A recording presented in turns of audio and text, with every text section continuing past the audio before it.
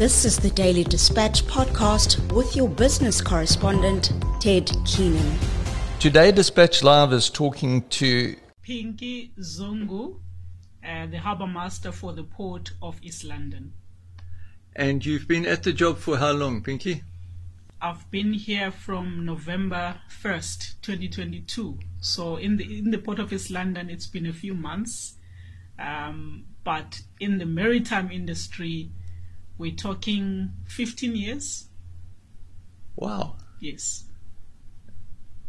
Perhaps I shouldn't say this for Dispatch Live, but you certainly don't look that old. Anyway, let us progress. In your time, you've had a brilliant result with the cruise industry. You've gone from 8 to 20 ships. Yes. You must be delighted.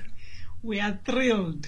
We are thrilled as the port. And it just shows that we were all hungry for the business, not only as the Port of East London, not only as the Eastern Cape region, if you want to put it, but I think as a country, we were just hungry and ready, for foreign visitors to come and see what we have to offer, and there is proof to say from the COVID, where everything was just shut off, people wanted to get out of there and have fun, and we were able to then accommodate them and show them what we have to offer from the East London side of things. From a tourism aspect, it is almost a pity that East London is not seen as a major attraction, because people that come here on the ships are delighted with what East London offers, but they can't see too much. Is there anything the port can do to try and have longer stays here? Maybe a 2-day stopover or something?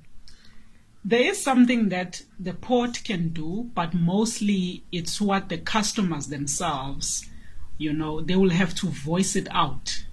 When they go to the safaris, they have to come back and give that feedback to say they would like to have more time when they go to our beaches, when they go to our cultural spaces where they enjoy the Xhosa dances or the Khoisan dances. They will have to then indicate it, to the principals for the cruise liners, because the ports are ready, to accommodate the passenger vessels for much longer stays than what we are currently experiencing. I know that the port is really concentrating on the aspect of tourism and that, and you were saying that there was quite a big indaba recently. What were the positives that came out of that? Well, we recently had a meeting where we were looking at how we have done with regards to the season, the cruise season that we just wrapped up. Basically looking at the learnings to say what were the positives and what can we learn from that. And we had our stakeholders there. We had the BCM Tourism, we had your SAPS there, we had our shipping liners, our shipping agents. But the positives there as well was that we would like for the passengers to have more time to enjoy the safaris, because that's the complaint at the moment, where they say us having only 4 hours, it's not enough, so that is something that we've taken it as a positive. But what we also pick up from that was that there's that collaborative effort between the Port Authority and the BCM, the municipality themselves. There's that collaborated effort to say what more can we do to actually offer the cruise industry a more a delightful experience when they come into our port, and that was a positive. There are some other positives. The grain terminal seems to be going again. Yeah. Is that correct? Yes, the grain elevator is now fully operational, and we had our first vessel just, I will say, a month or just more than a month ago, the maize vessel that came through, and she loaded just over 43,000 metric tons of maize, so that is a big plus, for the Eastern Cape as a whole, because it supports our agricultural aspect, of which that is what the Eastern Cape is known for, when it comes to the agri-products, your grains. That is what it was known for all along. Yeah. So having the grain elevator up and running, it's actually the best thing that could have happened for East London, and specifically for the Port of East London, because now it's going to be attracting more traffic our way. So we are excited about that. Eastern Cape's the breadbasket of South Africa. I mean, Yes. we really do have everything. Yes. We are fighting with the previous Port Elizabeth. Yeah. How do we steal more business from them? I think what is important is that within TNPA, you've got your 8 ports, of which each of them is very unique. And each of them actually caters to, if I can say, its own market.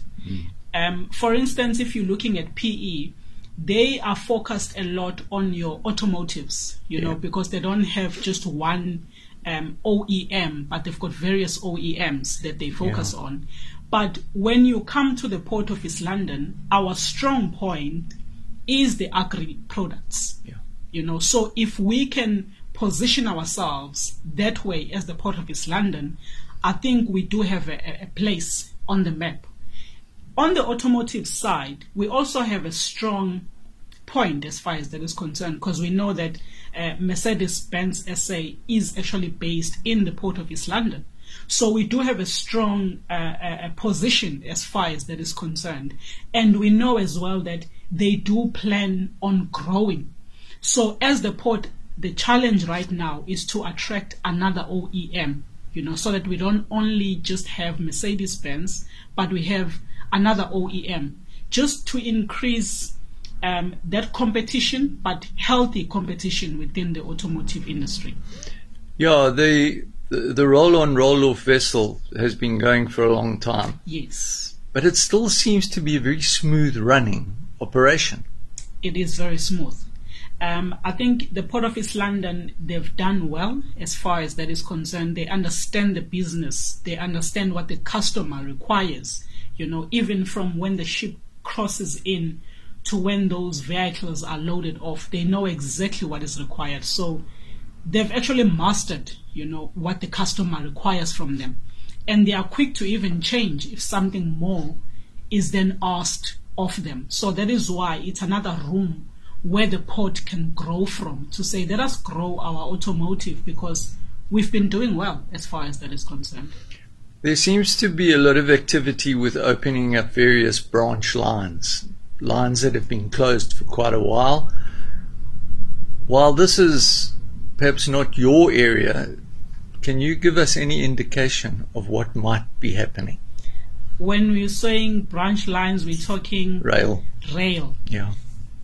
Okay, whenever you have a port anywhere in the world, you must have rail operational, because your port becomes the gateway where you're going to have cargo coming in, but that cargo must not stay in port. It must go through to the inland or landlocked areas of that particular country. So for our ports to work, all of them, not just the Port of East London, you must have the rail working. So we know that currently with Transnet Rail, there are, or rather there has been slots that have been given to the private operators to say we can collaborate. Transnet still owns the rail network, but now we are calling on the private sector to say, come, you can operate in our rail network, because where we are in a way pinched as far as cash is concerned, the private sector can come and say, I can do A, B, C, and D, and I can even do it much faster, because they've got less red tape than us as the state-owned entities. So the Port of East London as well is there in that mix to say, we're now going to be having rail slots that have been taken. I think we've got 2 companies that have actually shown interest in running those rail slots, which again, it's going to be attracting traffic our way as the port. Now the challenge is going to be, are we going to be able to control and manage that traffic? But what I can say now, we're excited and we are ready.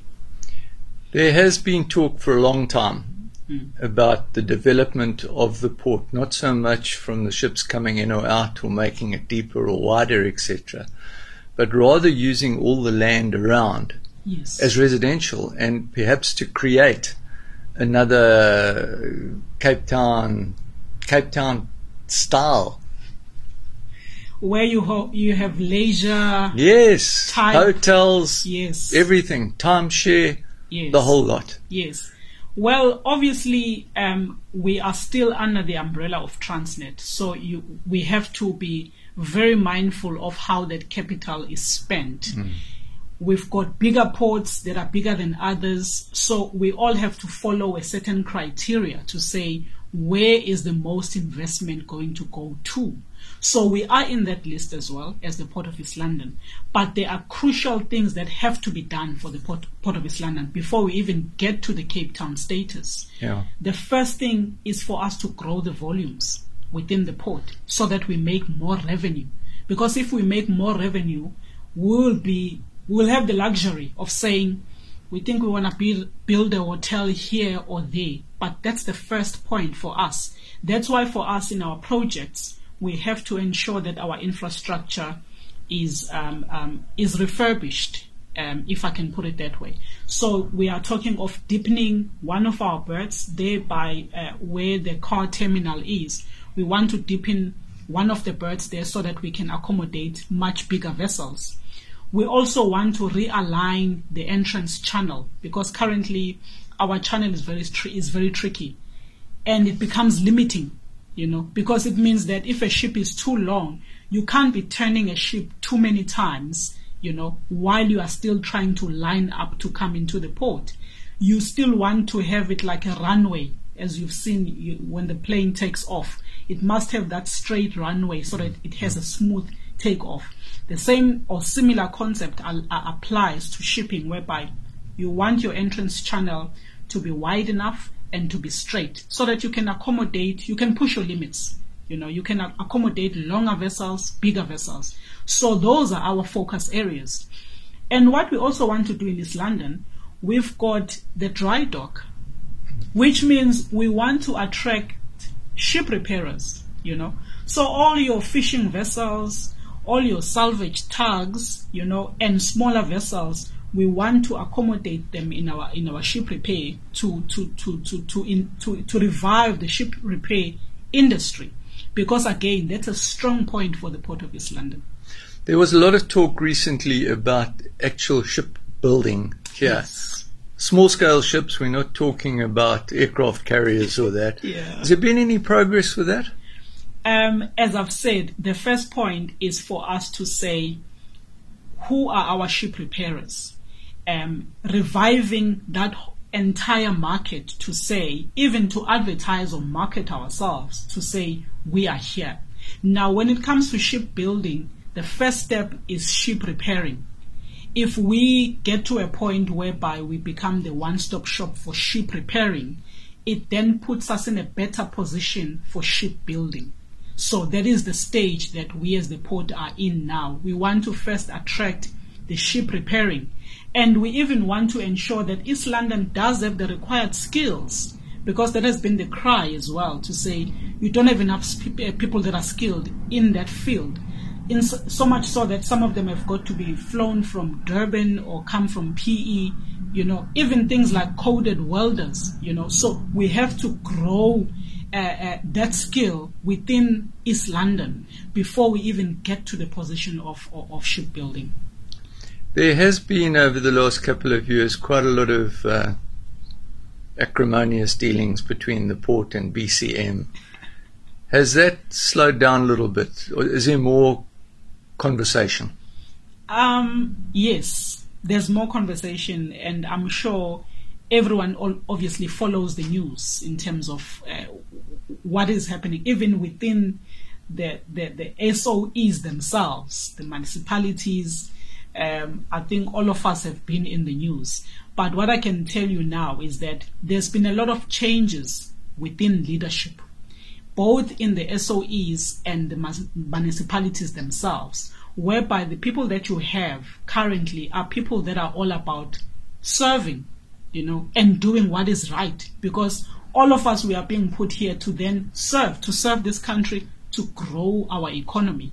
And that is what we are conversing about when we meet with the city officials. We are talking about how do we grow the economy within our respective spaces. Yeah. So, taking out your crystal ball and having a deep look in it, where do you see the port in 5 years' time? What would be the major changes? The major changes would be our infrastructure, as I've said. So in the next 5 years, you will definitely have one more berth that will be deeper, which means instead of you just having, I will say 11, you will have 12 berths that are going to be able to accommodate cargo working vessels. That's for sure. In the next 5 years, we're also going to be entering into private partnerships with the private service providers for our dry docks. Because initially, or rather, as it is now, Transnet owns the dry docks. If anyone goes there, basically they are paying us, But we want to get to a point where we've got private partnerships whereby we share the dry dock with the private sector, That's an amazing change, isn't it? Yes, it is. It is. And it's going to attract more business, So those are just the changes that are going to be happening in the near future. What you're also going to see is that we will be having that realignment of the breakwater for our entrance channel. So those are just the things that are going to be happening soon. So you've got quite a busy 5 years ahead of you. Yeah, and I'm excited. Thank you so much for talking to Dispatch Live. Thank you so much, Ted.